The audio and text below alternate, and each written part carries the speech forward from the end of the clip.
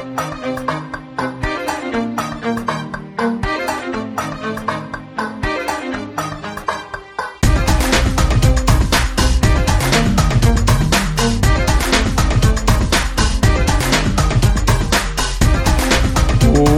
everyone to The Enthusiast Life. I am your host, Mark Turcott. I'm so glad each and every one of you have decided to make me a part of your day. Well, my friends, it is Friday, April 22nd, 2022.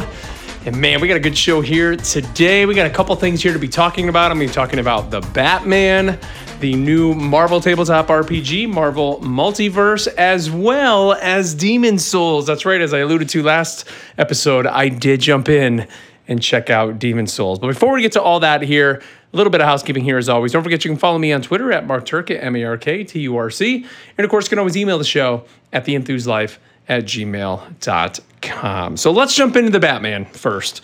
So obviously I didn't go see it in theaters, just hit HBO Max. So if you do have HBO Max, or maybe have been wanting to see the movie and maybe never got a free trial for HBO Max, maybe now is your time, because you can jump in there and check out the Batman right now. I think it was officially 45 days since release, I think is when they put it on there, which is, not a pretty decent time, not too long, not too short. I think that may be kind of the way that it would be nice if a lot of movies kind of started doing it that way. But okay, so it definitely was a very different Batman movie from what they've released up to this point, obviously. I mean, you go back to the Michael Keaton Batman's, very over the top, was kind of like a blend of more of a darker, gritty Batman mixed with kind of the Adam West Batman, kind of campy stuff kind of in there.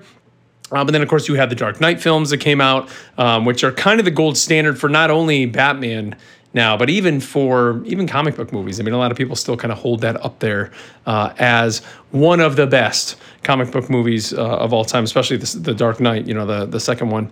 And then that leads us to this. For me, not being a huge DC guy, I've said it before, like Batman to me is the one character that I just love. And, as a kid, it's the Batman, the animated series, and of course the Keaton films just really kind of drew me to that character. I was never a big Superman guy. I mean, I was, those movies were coming out when I was a kid, but I just never really was a huge Superman fan. It was always Batman was the thing, because there was just something about him that was mysterious and dark. And that's the one thing that this movie nails, really, is that grittiness.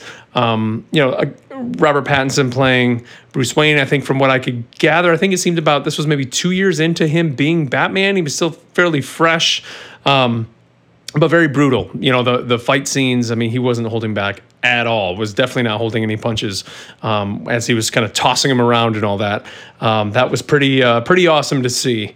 He still has some of his gadgets. He's got these contact lenses that kind of let him see things. He even lets Catwoman use them at one point, which was pretty interesting to kind of see that. Which, by the way, Zoe Kravitz, I think, Lenny Kravitz's daughter, was Catwoman. She was perfect as a Selina. I mean, it was great. But I really liked how they really doubled down on the detective side of it, the crime, the mystery. This version of the Riddler, in early information we were seeing just pictures of him as the Riddler, many people were like, what the hell is this? But when you watch the movie, it worked. Like, I really was invested in him as that character, as this killer, really trying to kill to expose the corruption in Gotham. I mean, this was kind of one of those cases, kind of like what the MCU's been doing a lot lately, where it's like, you kind of understand what they're doing. This villain is pointing out the corruption that's happening kind of within the hierarchy of Gotham, but they're doing it in obviously the completely wrong way, right? I mean, you just can't go around murdering people, right? That's not the way to do it. Yeah, you're drawing attention to it, but it's not really the right way to do it. I think in the end it was enjoyable. It was long. We actually watched it over 2 nights. The first night I fell asleep. I mean, the first night we maybe watched a little over an hour, and I was out. And then the second night we watched it, and we were both my wife and I were both falling asleep again the second night, and we actually had to get up, get a snack, kind of wake ourselves up. But I don't know how much of that is a testament to the movie being that way, or if it's just us being, just being tired. But I think part of it was somewhat the movie, because you're just the slowness of it. Although I did enjoy it. Like, that was the thing. It was like one of those things where it's like I liked a lot of it and the majority of it, but it just the lack of dialogue and lack of action was kind of putting me to sleep, essentially. And what is up with the theme music that is essentially a rip of the Imperial March? Now, the guy who did the music, I looked it up afterwards. His name, I don't have it right here in front of me, but he's the same guy that did some of the music for Rogue One, which is very different Star Wars music if you go back and listen to that soundtrack. But every time you saw the Batman, and not even every time, just throughout the movie, it was just like ba ba ba ba ba, which made me think of ba ba ba ba ba ba ba. Like, it just was like, okay, we're doing the Imperial March throughout this whole movie, and yes, it set the stage, and yes, it set the tone. But it was just a little bit too much, because for literally 2 days straight, I finally, and now that I just said it, I'm probably going to have this thing in my head the whole time. I had it in my head for like nonstop. I mean, we watched both nights. We watched it and tried to go to bed. I couldn't go to bed for like an hour because the whole night it was just bam, bam, bam, bam, bam, like just going through my head nonstop. But it added to that just like badassery factor. I mean, that's not even a word, but you know what I'm saying? Like, it just made it seem like the Batman was a character that you should be scared of. I mean, in this world of the Batman, they show when the bat signal's up in the sky, like, it's meant to show fear and put fear into the villains of Gotham. Whether or not the Batman's going to get them, it's just like, yo, the Batman's looking and he's watching. He could be watching. Like, don't commit your crime. Like, that was the point of it. And so that was cool. Like, I thought that was kind of neat, just kind of adding that. And Colin Farrell as the Penguin was fantastic. I mean, he actually reminded me of like Robert De Niro a couple times, like playing just a gangster. And I think we have confirmation that there's going to be a Penguin show on HBO Max. Definitely excited for that after watching Colin Farrell in his role as Penguin in this, because I mean, if you didn't know that was Colin Farrell, you'd have no clue at all. Like, he was awesome. And I think a series based around him and his rise to becoming the Penguin. I mean, he kind of is there right now. He's a club owner in here, and he's involved with crime, but he's not on the level when you think of the Penguin as like the ultimate villain for Batman. That's what we need. We need a show that builds him as that, even a couple seasons of that, then give us another Batman movie with him as the ultimate villain. I think would be awesome. So overall, my impressions, the Batman, very cool, very different, but I definitely liked it, and I definitely recommend you check it out. And like I said, it's on HBO Max. Go watch it if you can. All right, well, shifting gears here a little bit, let's talk about Demon's Souls. Like I said, playing a bunch of Elden Ring and kind of just being, I don't want to say introduced to that style of game, but just being so enamored by Elden Ring. I had to check out Demon's Souls. It is, was one of the flagships for the PlayStation 5. Graphically, I mean, the game just looks incredible. But now being a little bit more open to that style of play, where you're trying to gather the souls, you're losing the souls, kind of that difficulty.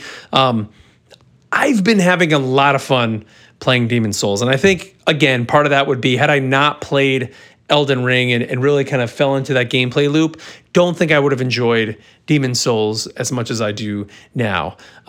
It is a graphical showpiece on the PlayStation 5. I mean, that was one of the things I saw a lot of people saying about it when it originally launched. I mean, even to the point when even Ratchet and Clank came out, or Returnal, people were still like, like Demon's Souls is still kind of the best looking game on the system. And, part of that, of course, is the worlds necessarily aren't so big. I mean, a lot of it is kind of that dynamic lighting that's in there. But I also even just like the structure of the game, where you're kind of at the little hub world. I mean, I think even like Dark Souls kind of did the same thing, or even Bloodborne, where you kind of have that little hub world. You're going off to the different places, trudging your way through slowly as best you can, learning where all the enemy placements are and kind of how to fight a lot of the enemies, and then taking them out and then fighting a big boss at the end.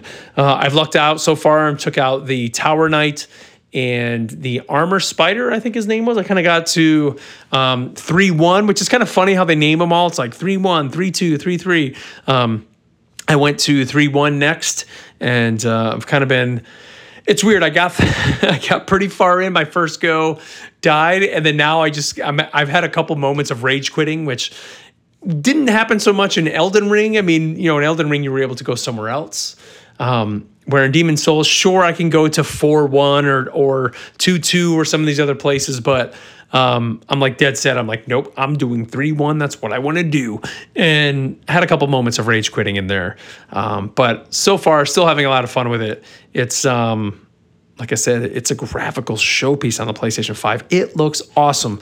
The one thing it nails, kind of like Elden Ring did, and I think I talked about it here on the show, is how just dungeons. Like when you play a game, a lot of times the dungeons don't really feel threatening. There's something about these From Software games, and I mean, Dark Souls does it, but I mean, this game, just because of the visual fidelity, like it is terrifying going through some of these locations that they present to you, and it's awesome. So I would say Demon Souls, like if you're not into the From Software games, probably not going to be for you, but I've really had a lot of fun playing what I've played so far. It's been pretty great, but it is. I mean, it's difficult. I actually think I'm having an easier time this go around than if I bought it at launch. I probably would have not liked it at launch at all. And I'm really wondering if this is going to be one of those games included on that new PSN tiers. You know, they're coming out with kind of their version of Game Pass. I think they said one of the tiers does have some free-to-play select PlayStation 5 games. Being that it's a launch title, I'm sure it's going to be on there. So, like, if you're interested in this game, it was on sale. I picked it up, actually, a physical copy. I think $38 at GameStop. It was digital for $38 for a while. But my guess is coming to that service. So if you're thinking about it, that may be the way to go for you. If you don't really want to plunk a bunch of money down, but you're already planning on getting that service, chances are it'll be included on that. If you ask me, it's kind of probably my opinion on that. And finally here, I do want to talk about the playtest book that has been released for the Marvel Multiverse Tabletop RPG. I've had a chance to kind of dig through it. I got my physical copy and actually bought a digital copy as well on Roll20. Because I was kind of waiting to see that it's also on another service called Demiplane, which was going to be the better between the two. Roll20 did offer, because Roll20 is the bigger service between the two. But Demiplane, I guess their big hook is mobile. You can get access to character sheets and all that much easier than mobile, because Roll20, you can get it on mobile, but it's really built, still kind of running the desktop version, where Demiplane is built for mobile. But I ended up jumping into the Roll20 version of that. We do plan to run kind of the initial scenario of it.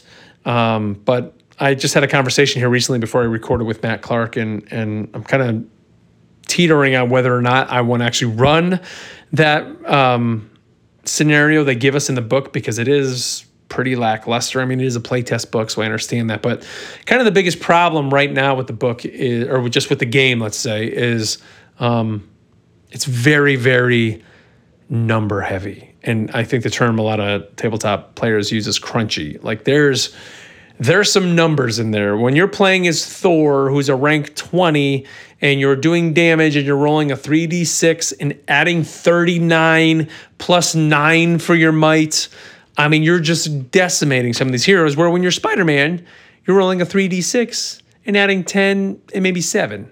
So it's like the characters they have built into the game, the named characters, the characters we know, vary so much.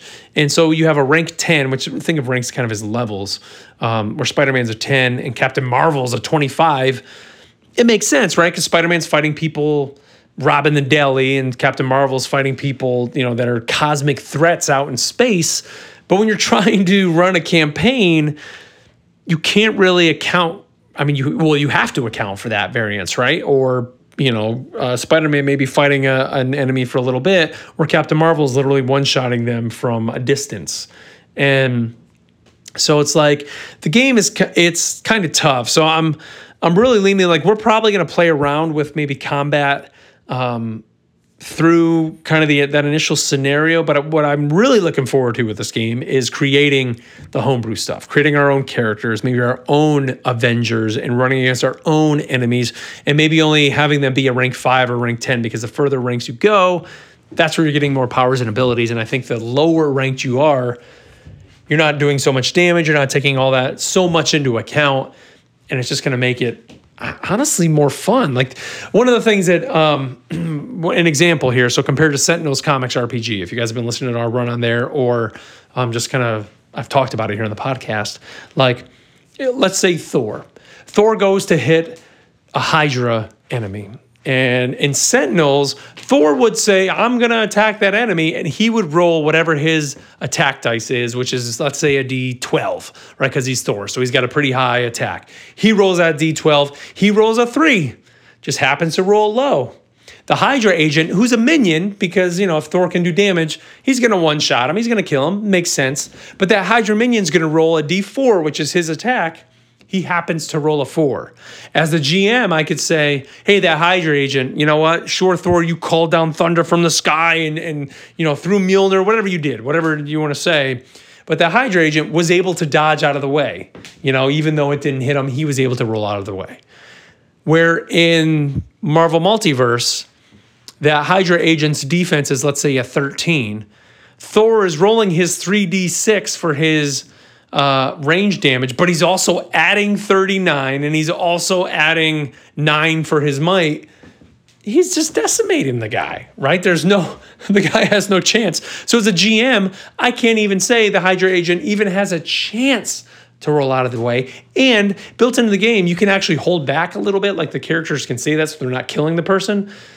But even if Thor says that, like, come on, he's doing a 3d6 plus 39 plus 9, the Hydra agent is dust. Like, he's just obliterating the guy into dust.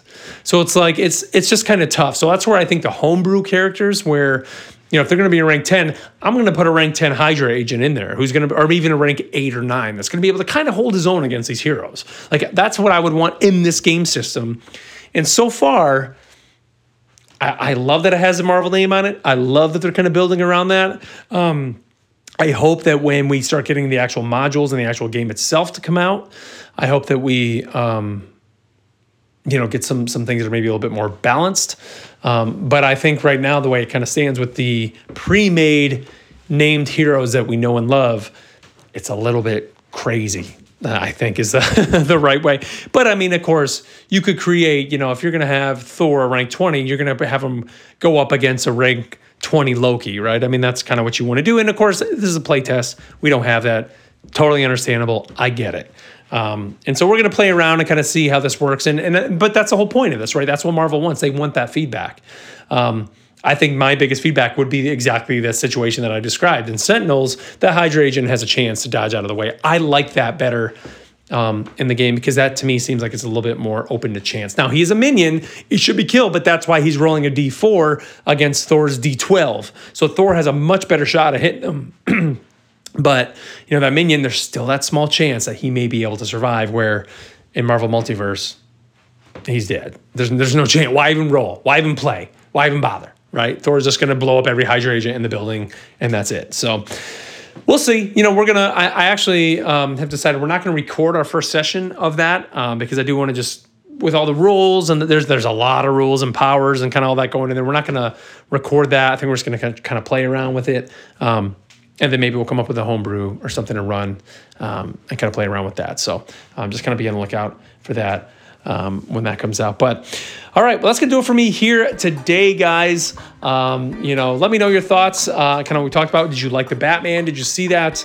Have you been playing Demon's Souls? And are you going to be picking up the Marvel Multiverse Tabletop RPG? Let me know. Hit me up on Twitter at MarkTurk, MarkTurc. Or, of course, you can always email me at theenthuselife@gmail.com. So have a great weekend, everybody. And until next week, we'll catch you next time.